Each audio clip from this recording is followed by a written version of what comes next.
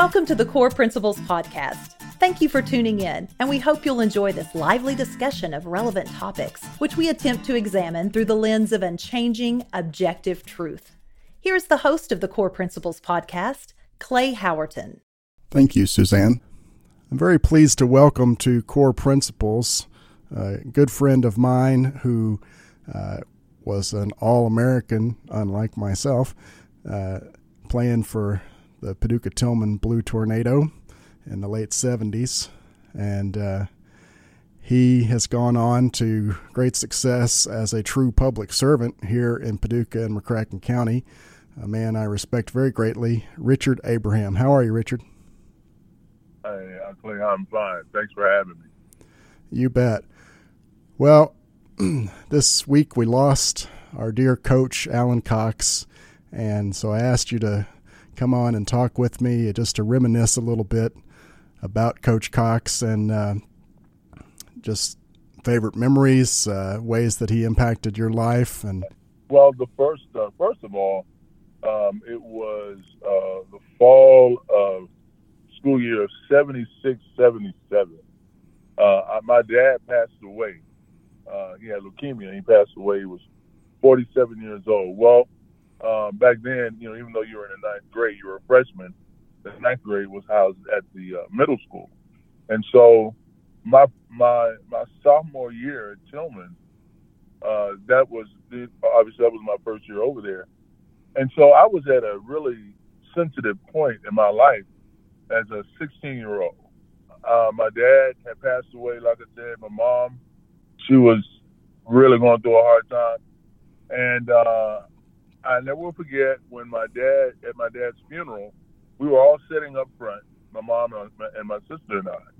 And I turned around and I looked at the back of the church. It was over on 10th and Boyd Street. The church is no longer there. It was Second Cumberland Presbyterian Church. And the whole football team, man, walked through the door.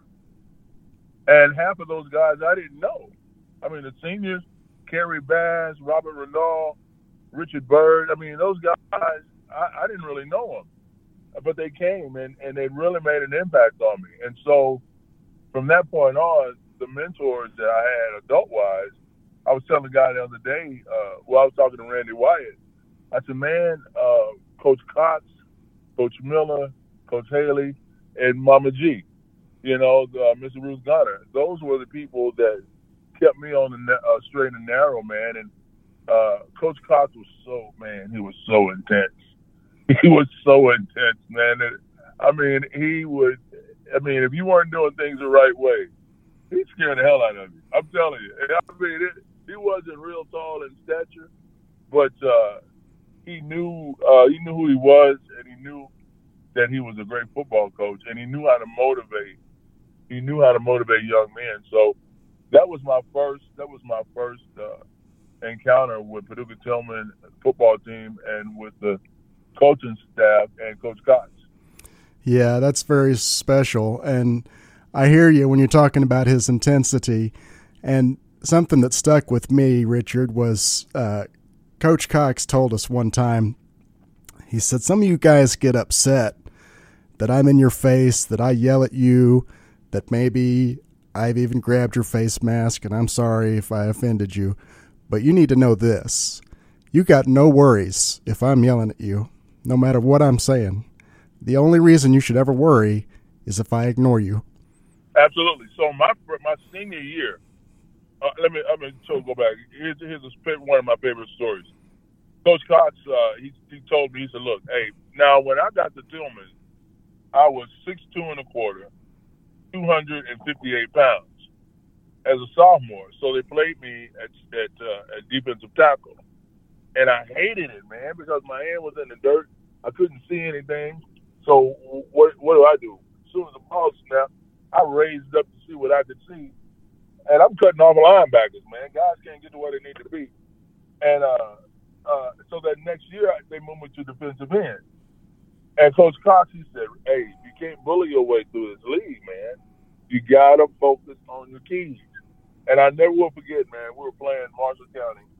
And we broke the defensive huddle, and I had my hand on both sides of my helmet, and I was just going keys, keys, keys, keys. And I lined up at defensive end, and I looked in the backfield, and just by their alignment, I knew it was going to be a screen pass. I got so excited about jumped offside.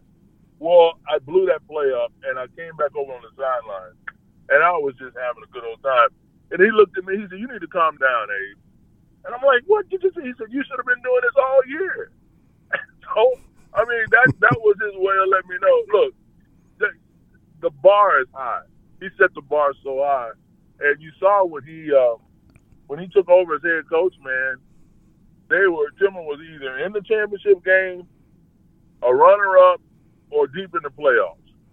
Yeah, he had great success. And, of course, Coach Dan Haley, we lost him too soon as well. He was a great leader before Coach Alan Cox, and he was funny too. He was so serious compared to Coach Cox, I think, in a different way, sort of a studious kind of a guy, but he was no nonsense too.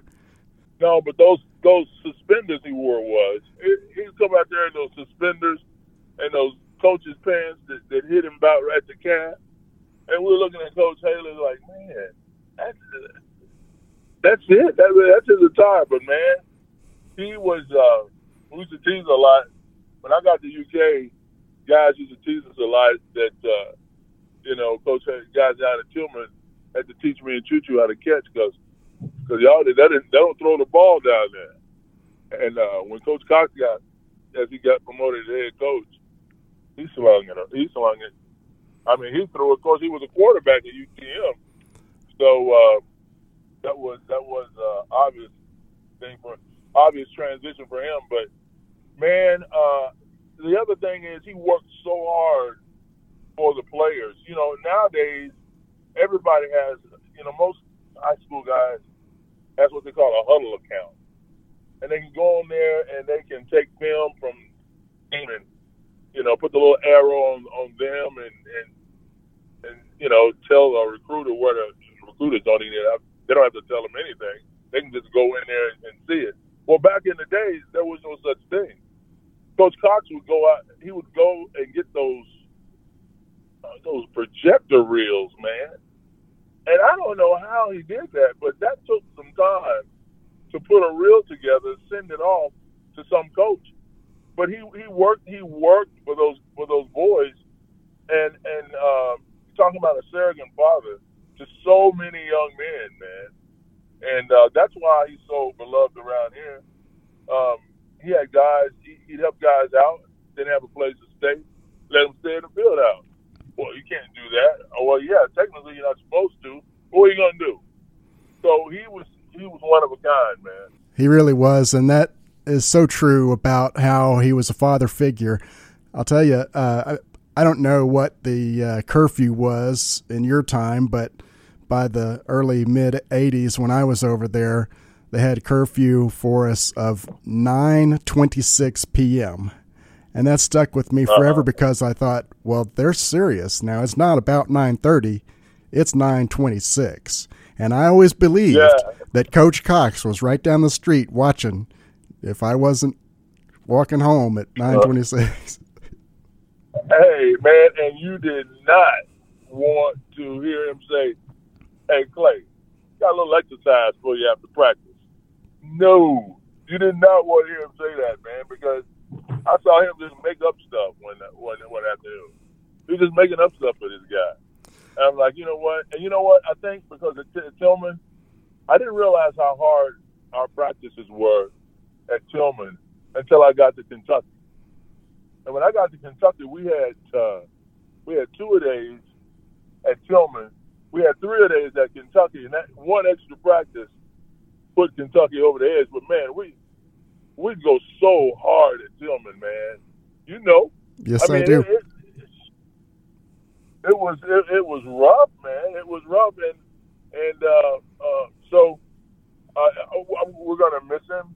But we all got memories of him in his heyday, and when he run out on the football field, it was all about Tillman. And they used to ask him about the other team, and he said, "I'm really not worried about the other team. You know, I'm concerned about my boys. And if we play ball, we got a chance to win. And that's the attitude. That's the attitude he had. And that was always so simple. It's like the guys are across from you. You hit them, you run past them, you run through them. Just simple. Yeah, but hey, Clay, look at the talent that came through there, man. Goodness gracious. I bet you from 86 to 96. Man, let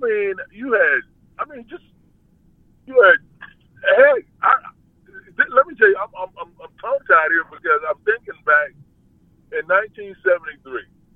Now, I don't know any other school around here in the state that in 1973 you had an offensive lineman win Kentucky High School Player of the Year.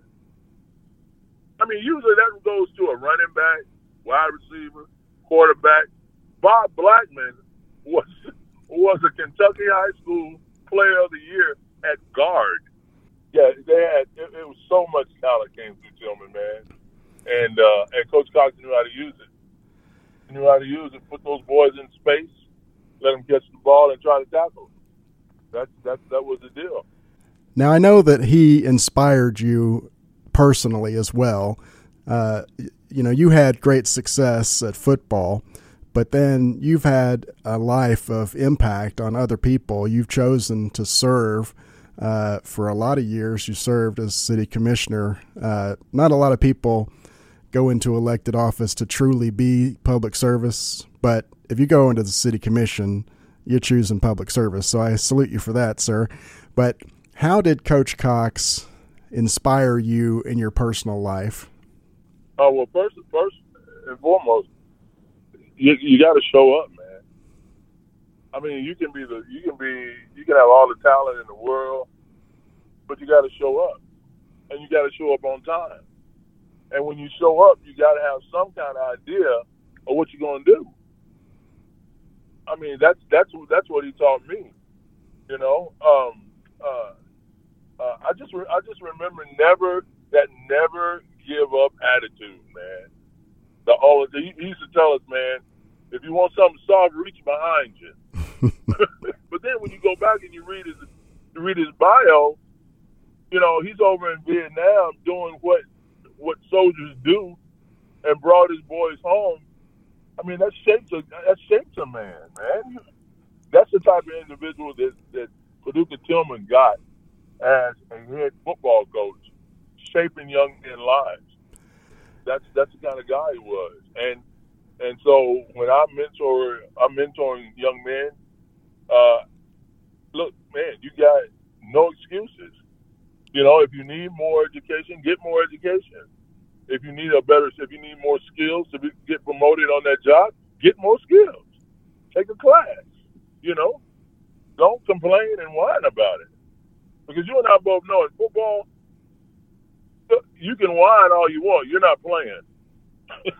You're not playing. If you can't do the job and do it consistently well, you won't play. Now, there's a narrative floating around here these days that's not really fair. Well, when you're playing football, I want to know one thing, Clay. Can you keep that linebacker off this quarterback consistently so he can throw that pass? If you can do that, you got a spot. When you cease doing that, you're not playing. So that's the way he taught us, man. And we had our own little flavor to it, but that was Coach Cox, man. Very, very influential man in my life. Me too. And I came from a different place with it because I was someone who was never going to have the talent to start a game. But Coach never, ever ignored me. And he would have me out there on the practice field pretending to be the bad guy's quarterback every week. He figured, okay, you can remember what the bad guys are going to do. I need you to let our defensive first team beat the heck out of you every week while you show them what they're going to see Friday night. And I felt like this is great. I am contributing to this program, even though I don't have the skill to get out there on Friday night. And so that was very important to me that Coach saw that and said, I'm going to put you to work. Well, I tell you what, man, a lot of guys that I played with, they got the idea that since they figured they weren't going to play a lot and they were on scout team, giving us a look, giving the first team defense or first team offense a look, and thought they were just going to go through the motions. Man, Cox wasn't having any of that. I guarantee you, neither were our defensive players, Richard. You remember Derek Thomas? We changed our entire offense around that one man. He was a man among all us boys, and he played both ways, of course. Oh, he loved when I was back there as the dummy quarterback, and I didn't have to slow up a step because I was just slow to start with. But, I mean, if he had the chance, he was teeing off. But we used to tell guys, hey, man, tighten your chin strap up. We're going full speed today. We used to tell guys that. And Derek went on to play for Lou Holtz down at Arkansas. Yes, he did. He was really good. And he taught me a lot, too. Never, ever take a play off, and I never did on the practice field. But Coach, he was so funny. Sometimes he'd get worried. I mean, I'd get hit into the next week, and he'd be looking at me like, Clay, what day is it? He just, the feedback you would never want to hear from a coach, here's what he told me. Clay, you can really take a hit. Well, thanks for nothing. That's awful. But I know, man. But you know what? He respected the fact that you showed up every day. And you contributed. And that's, everybody, there's, I don't know how many guys y'all had on the team, but when I was doing my time at Tillman, the numbers were down. My senior year, we only had like 33 guys on the football team. So out of that 33, you got to put 11 on the field at a time. So our talent was somewhat scarce during that time. But after that, I think in 85, we won the state championship. But man, there was so much talent across the state during that time. And go back and you look at some of those guys that were on those teams that Coach Cox coached, Kurt Barber, Billy Swanson, all of those guys, man. I remember those guys growing up because when I was in the 6th grade at Cooper Whiteside, we'd have spring sports day. So Tillman, the seniors would come over. Like, that was in 72, 73. Bob Blackman, Gerald Anderson, Willie Wilson, Andre Greer, they would all come over, man, and we'd be playing football in the street. And we wouldn't be saying, like, we're O.J. Simpson or Greg Pruitt. We'd be saying, like, I'm Bob Blackman. I'm Andre Greer. It was crazy, man. It was crazy. But those guys, and so then when I got to Tillman, you had guys that were underneath us, like Wyatt and Kurt Barber and Billy Swanson, those guys. So it was Tillman is unique, man. It's the most diverse school system in the state, and it works. It works. That was a great thing about football for me also, Richard. You mentioned the diversity of it. In small town Paducah, Kentucky, sheltered life me, I'm growing up, I'm as pale as a person can get. I just have no tone to my skin whatsoever. When we put on those uniforms and got out on the field, it never occurred to me that people were treating each other different because of their skin color. We all on the football team were wearing uniforms, and we were teammates, and we were brothers. And that was the great part of football, was we didn't think about that nonsense that the world gets hung up on sometimes. Yeah, and with one goal, win. That's it. That's the only objective, win.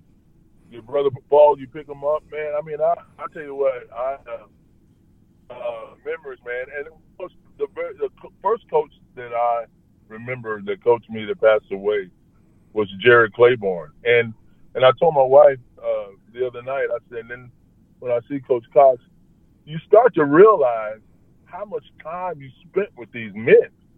I mean, man, every coach I ever had, I guarantee you, I spent more time with him than his family did. You know, that's a big. I mean, whatever type of influence that man is going to have on those players, there's plenty of time there to have it. But those guys were in the gym or in the field house more times than they were out looking at film, scouting. I always thought the coaches' wives were angels, man, because they never saw them. Yeah, we sure did. Well, I appreciate it and love Coach Alan Cox, and thank you so much, Richard Abraham, for sharing these memories, and God bless you. Hey, thank you for asking me, Clay. Talk to you later, buddy. Take care. I'm thankful for Richard Abraham, who was able to share his favorite stories of Coach Cox. I'm going to conclude the program with my own favorite story of Coach Cox. People who knew Coach Alan Cox know that he was always about the team and about helping the players on the team and really being the best influence that he could be on the people in his program.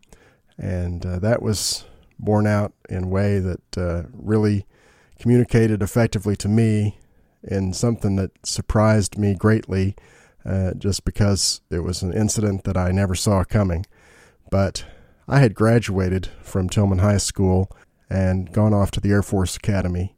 Then at Christmas time, I got to come home for a little Christmas break, of course, and I went right over to Tillman High School.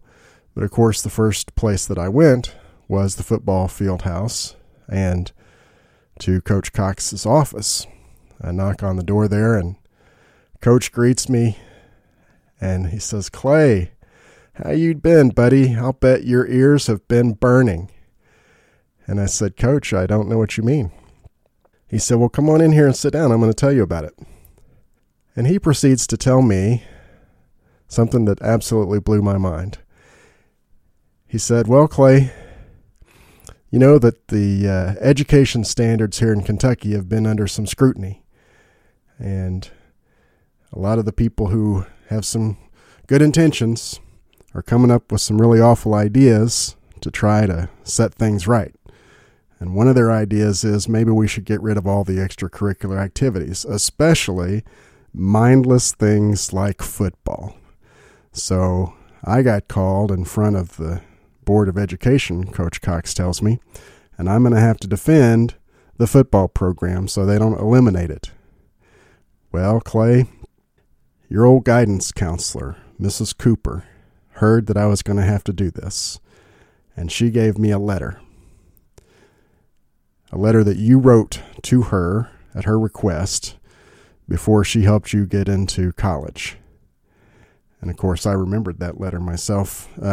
This was the way our guidance counselor worked. She said, "I'm going to help you get into college. The way I want you to help me is to write a letter about yourself and tell me, what did you get out of your experience here at Tillman High School?" And now I understood, once Coach had told me this, exactly why she would share that letter with him. And he said, "Clay, I took that letter to the Board of Education, and I read to them. I said, here's a letter from a student who was on the football team, and he wrote this to his guidance counselor as she was helping him get into college. And the first thing he said was, quote, I got more out of football than any academic programs at Tillman High School, which is not to diminish the academics because they were very good, but football was the most important and meaningful thing," end quote. And Clay, I looked at those people on the Board of Education and I said, this kid, this young man, was the valedictorian of his class, and now he's off at the Air Force Academy. So I'll thank you all to back off. And I left that meeting, Clay, and I hope never to hear from them again. And I thought, wow, Coach, that's really incredible. I'm glad that Mrs. Cooper gave you that letter. You were never supposed to see it, of course, but I'm glad that she gave that to you and it was able to be something you could use, because I thought about that letter, Coach, and While I was off at the academy being trained, what I found out was that letter was even more true than I could have known. And it was because, of course, listeners, that Coach Cox was the kind of man who set us up for success. He taught us how to live life, how to depend on other people, how to love other people properly, how to care about other people's well-being. Football is the greatest team sport ever invented, but it only works when you've got a coach like Coach Alan Cox who teaches the lessons that it can bring. So I'm very thankful that I got to have the leadership of Coach Alan Cox, and I knew him, and I'm very thankful for him. Core Principles Podcast is produced in Paducah, Kentucky by Real Productions. Music is by Late July, Leight July. You can find our music on all streaming services or at latejuly.com. Thank you for joining us today for this episode of the Core Principles Podcast. Please visit core.buzzsprout.com for more information, and please share with your friends. We look forward to visiting with you again on our next episode.